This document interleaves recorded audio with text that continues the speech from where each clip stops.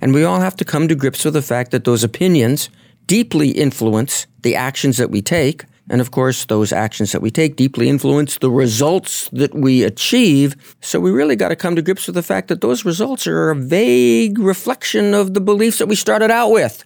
So how about putting beliefs into your skull that are going to help you get the results that you actually want? Think about what you want as if you got it, even if you don't. I know people say, well, I'm just deluding myself. Well, just about every human achievement begins with a little bit of delusion, you know? I'm Doug Bopst, personal trainer, best-selling author, and entrepreneur, and I'm on a mission to help others become the best version of themselves. So I'd like to welcome you to the Adversity Advantage podcast, where we will help you use obstacles, failures, and setbacks to give you that edge needed for success. I'll be interviewing people from all walks of life on how they overcame trials and turned them into triumphs. So please sit back, relax, and get ready to be absolutely blown away by some of the wisdom and stories you're about to hear. Welcome back to another episode of the Adversity Advantage. I'm your host, Doug Bopst, and today's guest is Dr. Nate Zinsser. He is the director of West Point's Performance Psychology Program, the nation's gold standard curriculum for teaching and training the mental skills that underlie excellence in any human performance. This includes confidence despite setbacks, concentration despite distractions, and composure under pressure. Dr. Zinsser has been a regular consultant to the Philadelphia Flyers and New York Giants for 12 seasons and a keynote speaker for General Electric, Facebook, McDonald's, Staples, UPS, and many others. So please, help me in welcoming Dr. Nate Zinsser to the Adversity Advantage podcast. Dr. Zinsser, welcome to the podcast. Thank you, Doug. It's a pleasure to be here. I'm stoked for this conversation. Me too. And I guess like one of the things I'm curious to ask you to start is you have this new book out, which is called The Confident Mind, a battle-tested guide to unshakable performance. And I know a lot of times when we are putting our work out there, when we are taking this leap of faith and knowing that, okay, is this book going to land? Is it really going to resonate with people? How's it going to sell? Like, how's it going to do? Our confidence can get rattled a bit. So what have been some of your best practices over the last couple months to ensure that you're remaining confident, optimistic during this process so that you can feel as ready as you can be for the book to be released? So you're asking me if I actually practice what I preach? The answer is yes, I do. In this particular situation, I maintained a very open, somewhat optimistic outlook on the prospects for the book's success. I've put a lot of work into it. I have gotten good feedback on the progress of the book as I was completing the manuscript and going through the revisions, and as my editorial team at HarperCollins was assembling the finished product. I had reasons. I was looking for evidence in my personal universe that this would probably be successful. And I kept telling myself, okay, let's see how well this does. And when you phrase a question like, when you phrase a situation that you're entering, let's see how well I can do here. Let's see how well I can perform. Let's see how well I can score on this test. Let's see how well I can do on this interview.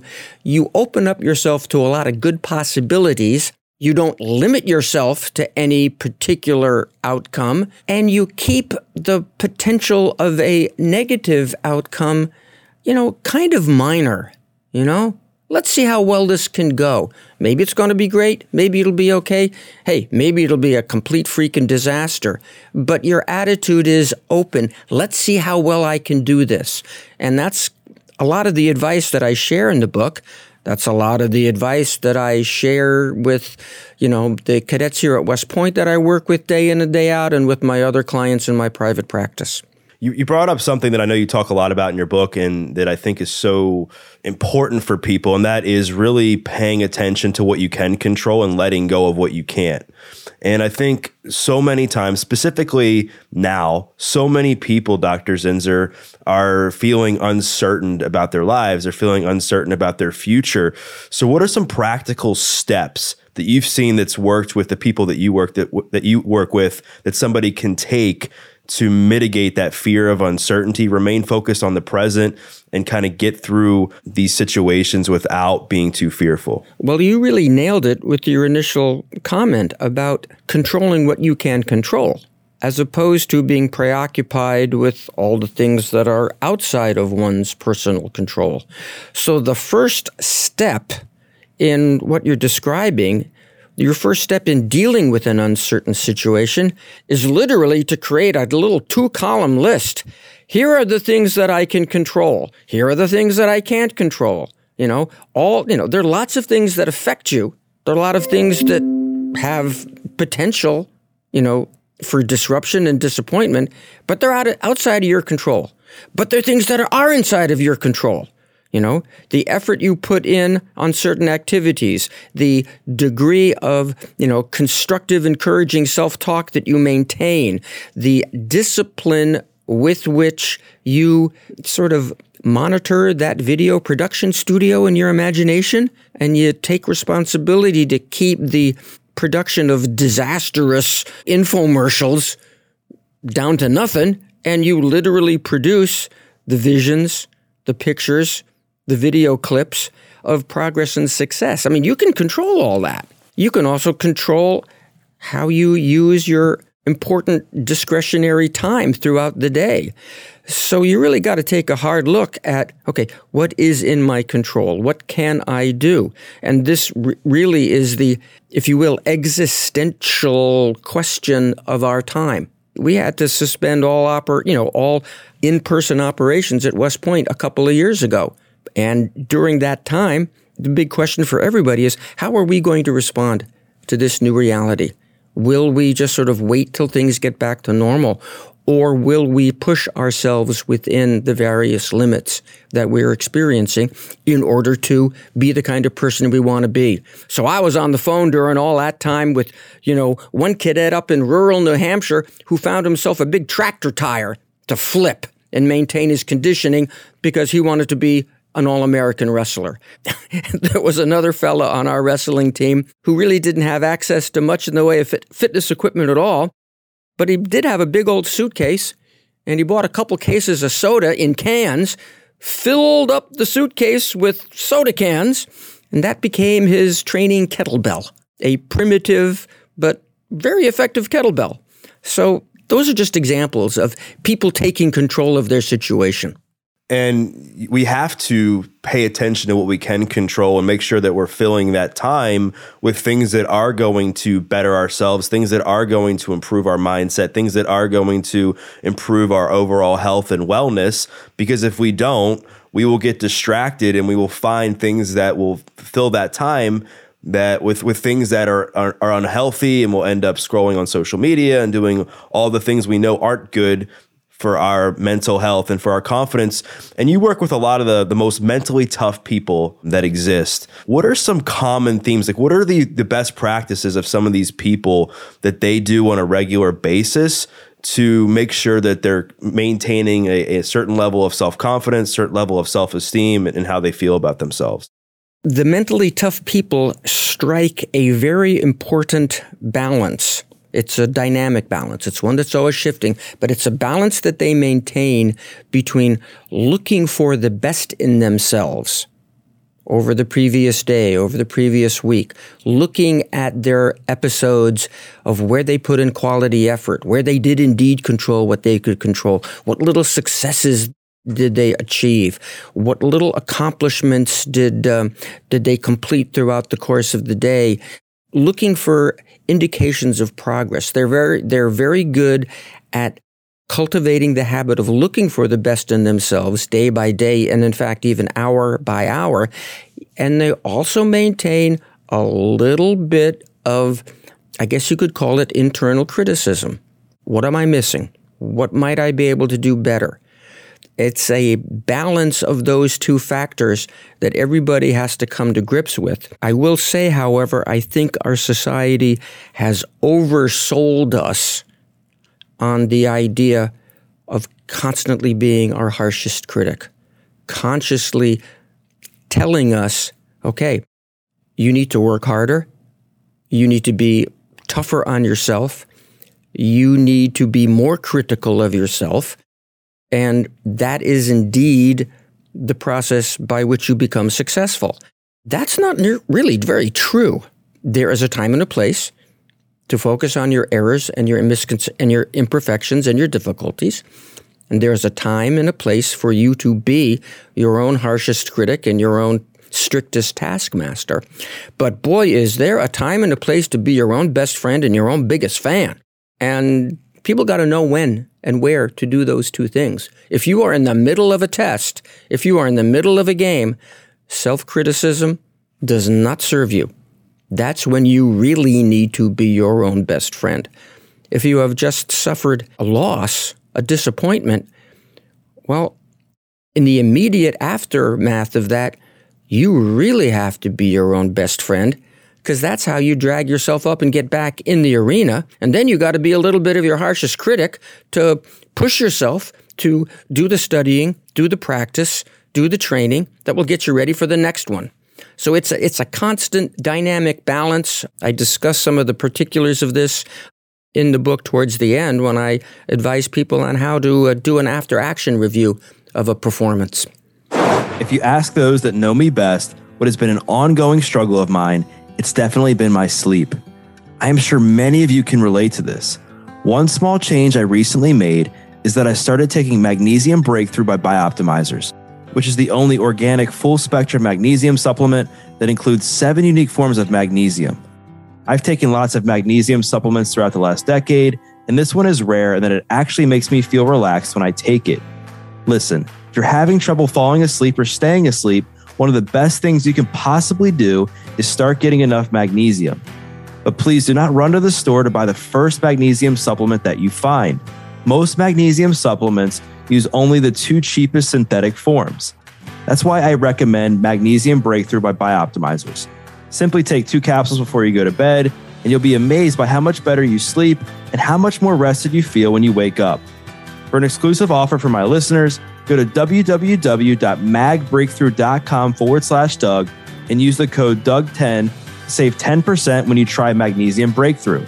So go to www.magbreakthrough.com/Doug now to get your exclusive 10% discount. Now back to the show. We will get you back to this episode of The Adversity Advantage in just one second, but first wanted to give a quick shout out to Danette May and Earth Echo Foods. Danette was a past guest on the podcast and shared her incredible story and how it inspired her to create her products such as Cacao Bliss, which I take every day, either in my coffee or in a smoothie. It starts with 100% organic cacao beans that are naturally kissed by the sun, maintaining its miraculous health benefits. Then it's blended with turmeric, MCT oil, coconut, Himalayan sea salt, cinnamon, and black pepper for the perfect blend to make you feel the best you ever have. The result? Fall in love with a truly decadent, healthy, guilt-free chocolate, removing your cravings, facilitating weight loss, boosting your energy, and reducing your inflammation with one simple drink. Not only that, it is friendly to keto, gluten-free, paleo, vegan, and vegetarian diets. So go to earthechofoods.com/Doug Bopst. Again, earthechofoods.com/Doug Bopst. Check it out for yourself and learn more about the amazing benefits of Cacao Bliss. And when you enter in the promo code Doug at checkout, you'll get 15% off.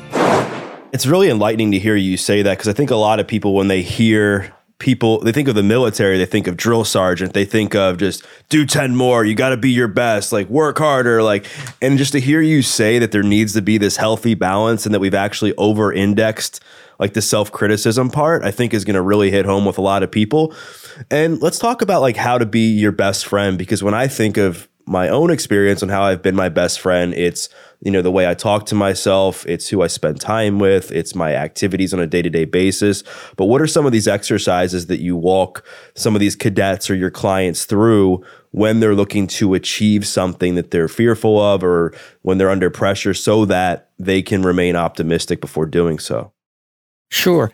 I work with folks to create what I refer to as a mental bank account, a storehouse of thoughts and memories that produce power, that produce energy, that produce enthusiasm. One of the exercises, the aforementioned reflection on effort and success and progress, what I refer to as the daily ESP. That's an important step to take. And you can even go deeper with that. You know, you're an athlete in a workout or in a training session, and you complete a drill of which you've done, say, 10 repetitions, and the coach blows the whistle and sends the team into another drill. In that space between the end of the first drill and the start of the second drill, What's going through your head? What are you choosing to remember about the first drill? 99.9 out of 100 people to whom I ask that question say, well, I either remember the last rep of the drill or I remember the worst rep that I had. And I said, well, think about how that is affecting your confidence.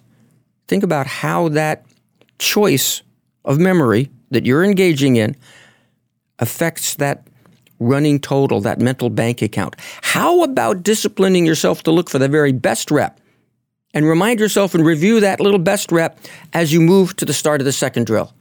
And then you do the second drill, and you do the same thing at the end of the second drill. Momentarily recall your best rep. If you're a student in class, and it's amazing the looks I get on cadets' faces when I say, okay, you are walking out of, say, your required physics class, and that class could have blown your mind. It's a tough class, let's face it. But are you telling yourself, reminding yourself of the one little thing that you got out of that class, the one principle that you remember, the one equation that you solved, the one formula that made sense to you? Are you looking for the best in yourself in that last hour? Even if the rest of the class completely confused you, but what did you get? So I'm counseling people to take that daily reflection, but also to do mini reflections throughout the day. Drill, review, drill, review, drill, review, and that way you build that bank account. That's one really important practice. I think another really important practice is to be honest with yourself about the stories that you tell yourself all day long. What do you believe about yourself in terms of your skill in this area, your competence in that area, your knowledge in a given area? We all have opinions, and we all have to come to grips with the fact that those opinions deeply influence the actions that we take. And of course, those actions that we take deeply influence the results that we achieve. So we really got to come to grips with the fact that those results are a vague reflection of the beliefs that we started out with. So how about putting beliefs into your skull that are going to help you get the results that you actually want? Think about what you want as if you got it, even if you don't. I know people say, well, I'm just deluding myself. Well, just about every human achievement begins with a little bit of delusion, you know? Once upon a time, you couldn't ride a bike. You had no evidence that you could do it. You saw other kids do it. Something got you back on the bike. You had this delusional idea that it could be done. I can ride that bike. I'm encouraging people to construct statements to themselves that are phrased in the present tense about skills or abilities that they wish to have, about qualities that they wish to have, and about outcomes that they wish to have. I was going to say, I know you're really big on affirmations and that you've talked a lot about that in your book, but it's not just the simple affirmations that we see sometimes where it's like, you know, I believe in myself or I'm going to do better. Like there's this in-depth process you walk people through. Yeah, the idea is to be very, very specific and very precise, okay? My shot hits the upper right corner consistently. My feet move precisely. I am the 2022 NCAA 149-pound national champion. It's first person, present tense, very powerful language, very precise. There's a whole series of criteria to make those kinds of belief statements effective. So, like, what is it about the way that you teach this in the book where you essentially have people write out, like you said, a more detailed vision of who they want to become? Like why is that work versus just the general affirmations we see a lot of people making? Because it specifies the outcome that you're after, which makes it easier to take the specific outcomes, to take the specific actions that lead to those outcomes. Oh, I believe in myself, I believe in myself. Well, that's kind of vague. Okay, how about I believe in my ability to execute excellent man-down defense. I believe in my ability to solve thermodynamic equations. It contextualizes things, and so it actually accesses those parts of the brain that are specific to those activities. That's what you want to change, so let's engage those neurons. Yeah, that makes a lot of sense, and I'm so glad you touched on that because, you know, a lot of people, when they write like something they're grateful for, they write affirmations, they're so vague and they don't really attach an emotional meaning to it. So I think it's a lot harder to believe that about yourself or even envision yourself getting to that point because there's not really much depth to it. I was talking to somebody the other day and I was telling them that I was interviewing you. And this is somebody that struggles a lot with self-confidence. And one of the things that I said I would ask is, like, how do you encourage somebody to build self-confidence when they are so down on themselves that they don't even have the confidence that they can build confidence within themselves? Boy, thanks for throwing me a tough curveball there, Doug. I've encountered that at times, and it's a slow, patient process. Okay? With someone in that particular condition, I'd work backwards from grandiose expectations to very simple things. What are you confident about? What are some of the things that you do easily, naturally, automatically? Oh, those are the things that you do have some confidence in. Okay? Now, can we take a baby step, an inch from one of those behaviors to something that perhaps has more impact or more consequence in your life, your academic performance, your relationships, your athletic performance, et cetera, et cetera? So the quick answer to your question is that you move very slowly and you get people to reflect on effort, success, progress in something that's maybe just a little bit challenging, as opposed to, well, I really think I should be able to climb Mount Everest, but I've never made it up the big hill in my backyard yet. Okay, we're going to take it slow, pal, but we can do this. Right. That's a great answer, because I think it's so important, because so many times when we're feeling super low, we're seeing some headlines, we're seeing things on the internet about, lose 100 pounds or do these big goals. And we're sitting here and we're like, man, like, I don't even have the confidence to lose 1 pound or 2 pounds. Like, how am I going to get to 100? And we focus on that and we end up just quitting before we started. But we have to change our narrative and the perspective, like you said, and saying, okay, like, let's just see how slow or what we can get to first. What is a small, smart, achievable, maintainable goal that we can go after first, and then just keep like knocking those down. One of the other things I think people struggle with when it comes to self-confidence, which you talk about, is like the ability to remain optimistic and confident, like start to finish with something, where you see this a lot. I'm a trainer. I see this a lot in the fitness industry where everybody's starting their weight loss journey in January, right? And then things get hard. They realize it's not as easy as they thought it was going to be. The gyms are crowded. Maybe, their friends have fallen off and the scale stops moving, or they get tired or whatever. And they're like, you know what? I'm not feeling good about my routine anymore. I'm just going to quit. So how do you get somebody to remain confident during a journey like that when they hit obstacles, when they hit these unexpected roadblocks? I would be counseling people at the very start of said journey. Okay, hey, let's get something straight. It will not be a linear progression. You will not achieve steady progress day in, day out, week in, week out. It's going to be crooked. You will achieve a little success, then you will be on a plateau for a while. And then you will achieve some more success, and then you'll be on a plateau again. So please don't think of it as this straight line trending upward. No, it's going to trend upward a little bit at the start because you're doing some things different. But at some point, the things that you're doing differently are going to meet some resistance and you're going to plateau. It's going to seem like you're doing the same amount of work, but getting far less in terms of payback or results. But here's the deal.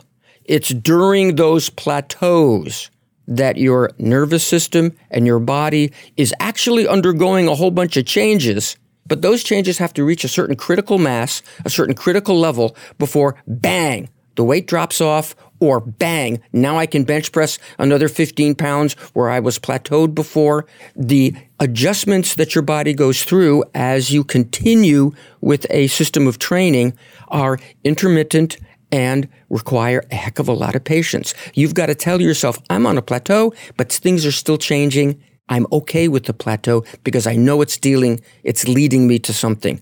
It's having the patience with those plateaus that determines so much of our success and so much of our failure. And just like you point out, Doug, we live in such a media-rich world. We're constantly being bombarded with all these stories of people who are doing fantastic things. And when we hit our own plateaus, we compare ourselves to those other people. We get this momentarily, what's the matter with me? There's nothing the matter with you. You're doing what you need to do. Compliment yourself on your effort. Hang in there. You will see an improvement. It's just the way the nervous system in the animal is wired. And self-talk is super important when it comes to all things confidence, when it comes to achieving goals, when it comes to really like just life. Because if you tell yourself that you're not going to achieve something, then you probably won't, right? If you continue to tell yourself that you're a bad person, you're probably going to start to behave in certain ways because you already have counted yourself as somebody who's not a good person, and you'll start to reflect that. I want to talk about pressure, because maybe there's a lot of people that are listening to this that maybe they're not prepping for a wrestling match, or they're not, going overseas or to win a Super Bowl. They're just trying to navigate life. And sometimes they feel pressure at work. They feel pressure in relationships. They feel financial pressure. Like, how do you coach some of these people that maybe would be relevant for anybody on how to calm their nervous system when they feel pressure so that they can kind of remain focused and not get sidetracked, distracted, and they can continue on the task they're looking to achieve? I explore a little bit of the roots of that pressure, okay? Where does this pressure come from? What signals or what messages are telling you that you should be a certain way? What have you learned about success or achievement that has told you should be a certain way, you should be doing certain things, and in reality at the moment that you're not, okay? I have dozens and dozens and dozens of case studies from people who had this idea that they should be a certain way or they should not be a certain way, and the message comes from somebody that they met a long time ago who may have been an authority figure, may not have been an authority figure, but for some reason, that person's voice is still with them. I encourage people to really explore, who told you that? What were the circumstances under which you learned that? Was the person who told you that somebody who was really an expert in his or her field? Was the person who told you that really happy with his or her life? Is that person the person that you want to become? And a lot of times that exploration ends up with, wow, I never thought about it that way. That makes me feel a whole lot better, Doc. All right? So I think we can take a lot of pressure off ourselves by coming to grips with the fact that maybe we're putting it on ourselves for all the wrong reasons, and we don't have to do that.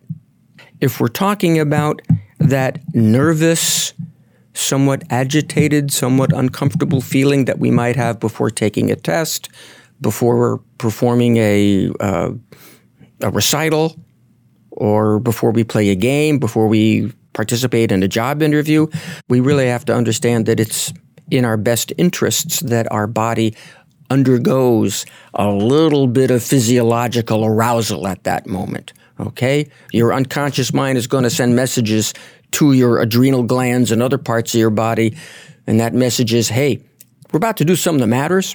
We're about to do something that actually we care about a little bit. So come on, give us some juice, give us some fuel, and your adrenal glands respond. And they will make your heart beat faster and get more blood to your muscles, and they'll dilate your pupils and you'll see more. And then the side effects of that is, unfortunately, that the 100 million neurons in your stomach lining get activated too, and they start flipping around. And so you got to expect those signals of arousal to occur. And when they do occur, rather than say, oh, geez, I'm uncomfortable, I don't like this, you got to learn to say, this is my body turning on, getting me ready for a challenge. Thanks, body. I appreciate what you do. Now I got more energy. Now let's see how good I can be.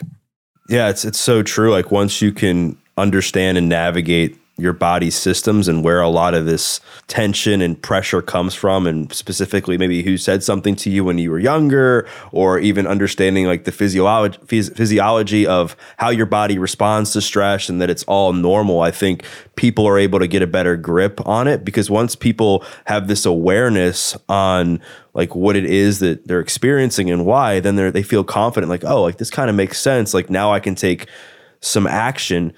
And one of the things that I've been told when it comes to like life in general, and this isn't my quote or my idea, it was somebody had mentioned this to me, is that like the beauty of life is really being able to remain like even keel during the hard times and during the bad times, like not getting underconfident when things aren't going well, not getting overconfident when things are going good. So how do you like coach people? Let's say they win a game. Let's say they win a wrestling match. Let's say they win an award. How do you get them to kind of remain humble and not remain so overconfident that they forget to do the daily things that help get them to that place in the first place?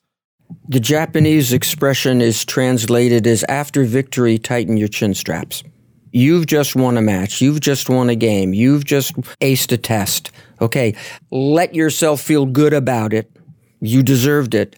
But there has to be a reflection on what did I do right? What do I need to continue doing right in terms of my preparation? And again, it's that balance of looking for the best in yourself and being realistic and being both your best friend on one hand and your harshest critic on the other hand. The easy thing to do after a victory is to sort of sit back and be a little bit complacent. Okay, now I got it all figured out. Okay? I encourage people after a victory to actually be a little tougher on oneself than they are after a loss, simply to counteract that simple human tendency to sit back and take it easy when you have experienced some success. I'm not saying ignore the success. Absolutely. Enjoy it, learn from it, but then be very careful. Now what does this tell me? Now what have I learned from it? Now what do I have to do to ensure the next one? You put it in your question, perhaps inadvertently, Doug, how did I get here? I need to continue doing what I have been doing that got me to this victory in the first place. I was talking to one young cadet last week who was going to face a very tough competition in the near future, and what we concluded was his best chance of success in a very challenging situation against some very quality competition was to keep doing all the things that had gotten him success so far in this particular campaign. And we detailed those out, 5-6 key behaviors. Those are your best chance. Stay with that. That got you this far. Keep dancing with that person that you came to the dance with. It's so important to just stick to the fundamentals and the basics like throughout life, and just kind of just remember like what continues to work when you achieve things, and just stay the course. And I think it's healthy, like you said, to celebrate when something goes well in your life, but also it's even more important to take some time after you celebrate to go back and say, okay, like why did this work? And let's continue to do the things that help this work. Like, as we kind of bring our conversation on confidence to a close, I want to talk about some of the misconceptions with confidence, because I think confidence gets misconceived with and sometimes mixed up with being arrogant or just having an inflated ego. And we all know that's not really what the case is. So talk about some of the common myths when it comes to confidence and like what confidence actually is. Well, you hit on one of the most common misconceptions, is that confidence equals outspoken arrogance. And that's really not the case. Confidence is what you feel on the inside of yourself. Arrogance and bravado is what comes out of your mouth. And for every loud, outspoken, extroverted person that especially the sports media loves to focus on, the Conor McGregors of the world, for every person like that who is an naturally outspoken, extroverted individual, there are 10 times as many quiet, introverted people who aren't inclined to talk about themselves, but they feel just as powerful on the inside as Conor McGregor does, Serena Williams, the Manning brothers. The list goes on and on and on. So any of your listeners who see themselves as a sort of quiet, polite, modest, respectful person, don't feel that you're going to compromise any of that by doing the kind of internal work that will raise your internal opinion of yourself and raise your belief in yourself. Another common misconception is that confidence is this all-encompassing quality, and once you have it, you'll have it everywhere. No. Confidence is very situation specific, Even in the gym, my sense of certainty about the deadlift is different than my sense of certainty about pull-ups, okay? I got to work on that.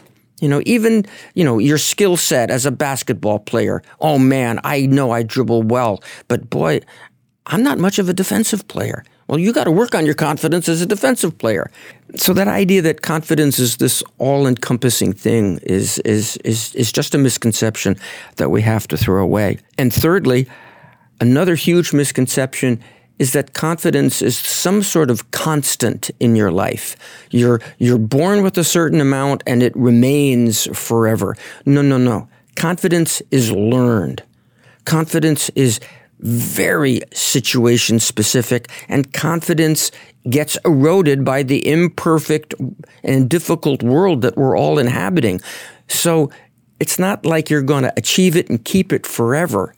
No, you're going to achieve some of it, and then you're going to have to protect it, and it's going to take a knock here and there, and you have to build it back up.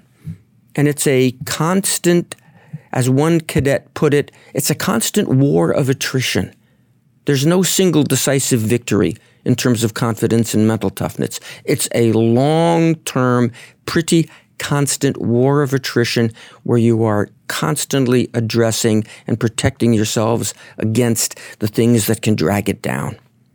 You said that so elegantly, and I'm so glad that we talked about these misconceptions because they're all true. And I think at the end of the day, confidence is a constant game of building it and working on it on a everyday basis and focusing on how far you've come and addressing what you need to work on and being mindful of when you have achieved something well and what work to go into that. So I guess my very last question is if somebody had 30 seconds with you and they met you at a Starbucks, they ran into you at West Point and they were like, Doc Z, I'm just struggling to build confidence right now. I feel unconfident in my life. I feel unconfident with my job. What are 2 or 3 quick tips you would give them? Tip number 1, monitor the things that you say about yourself, okay? And make a decision. Do I feel more energetic and more optimistic when I say those things to myself? Second thing I'd say, okay, well, you're a human being on this planet and you've lived a certain number of years and you would not have done so had you not experienced some kind of success, some kind of progress over the course of your life. Take a look at your life. You did some things. Take a close look at your life. Be willing to look for the moments of success and satisfaction. That's the opening of your mental bank account. Right there. Be willing to look for the best in yourself, starting right now. Look back to your past, and then from this moment forward, just try to make a little notation day by day of something that you got right. Something that you got right. And be willing to remind yourself of that day in and day out. I hope I have more than 30 seconds to work with somebody. No, I know. Well, I feel more confident already just listening to those few tips. And I was kind of thinking how I can implement them even now, because we all struggle with our confidence on a daily basis from time to time. But I think the big thing is being self-aware and just sticking to the fundamentals like we've talked about and knowing what works to rebuild that up. So Dr. Zinsser, this has been awesome. I think a lot of people are going to get so much out of this, and I encourage people to check out your book, The Confident Mind. So if people want to connect with you, they want to learn more about your work, they even want to pick up the book, where's the best place for them to do that? NateZinsser.com is my personal website. Folks can contact me through that. I would like to say what a joy it's been to spend this time with you, Doug. And I got to say, the title of this podcast, Adversity Advantage, is wonderful. People tend not to think of adversity as an advantage, but in fact, that's where the gold is, okay? It's when you put yourself in a somewhat challenging situation that you have the greatest opportunity for growth. So I hope all of us can look at the various adversities that we face day in and day out and say, okay, here's an opportunity for me to grow. If I didn't have any adversity, I'd just be sitting back and be a vegetable. Who needs that? Let's embrace those adversities. Let's take them as an advantage, and let's go see what we can do. Amen to that. And thank you so much for the kind words. It means a lot. And yeah, that there is a lot of gold in adversity, and adversity is what makes us, right? We have to go through hard times in order to grow as humans. So Dr. Zinsser, I wanted to thank you once again. And for those listening, what I often encourage you to do is to share a takeaway, whether it was something that he said about what he's doing to build his own confidence, what he tells some of the people he works with when they're facing a hard situation. Maybe it was something he just said about some of the misconceptions about confidence. Whatever it was, make sure to tag Dr. Z, tag myself, and because we'd love to hear your feedback. And we once again thank you for listening to this episode of The Adversity Advantage. I'm your host, Doug Bopst, and we'll see you next time.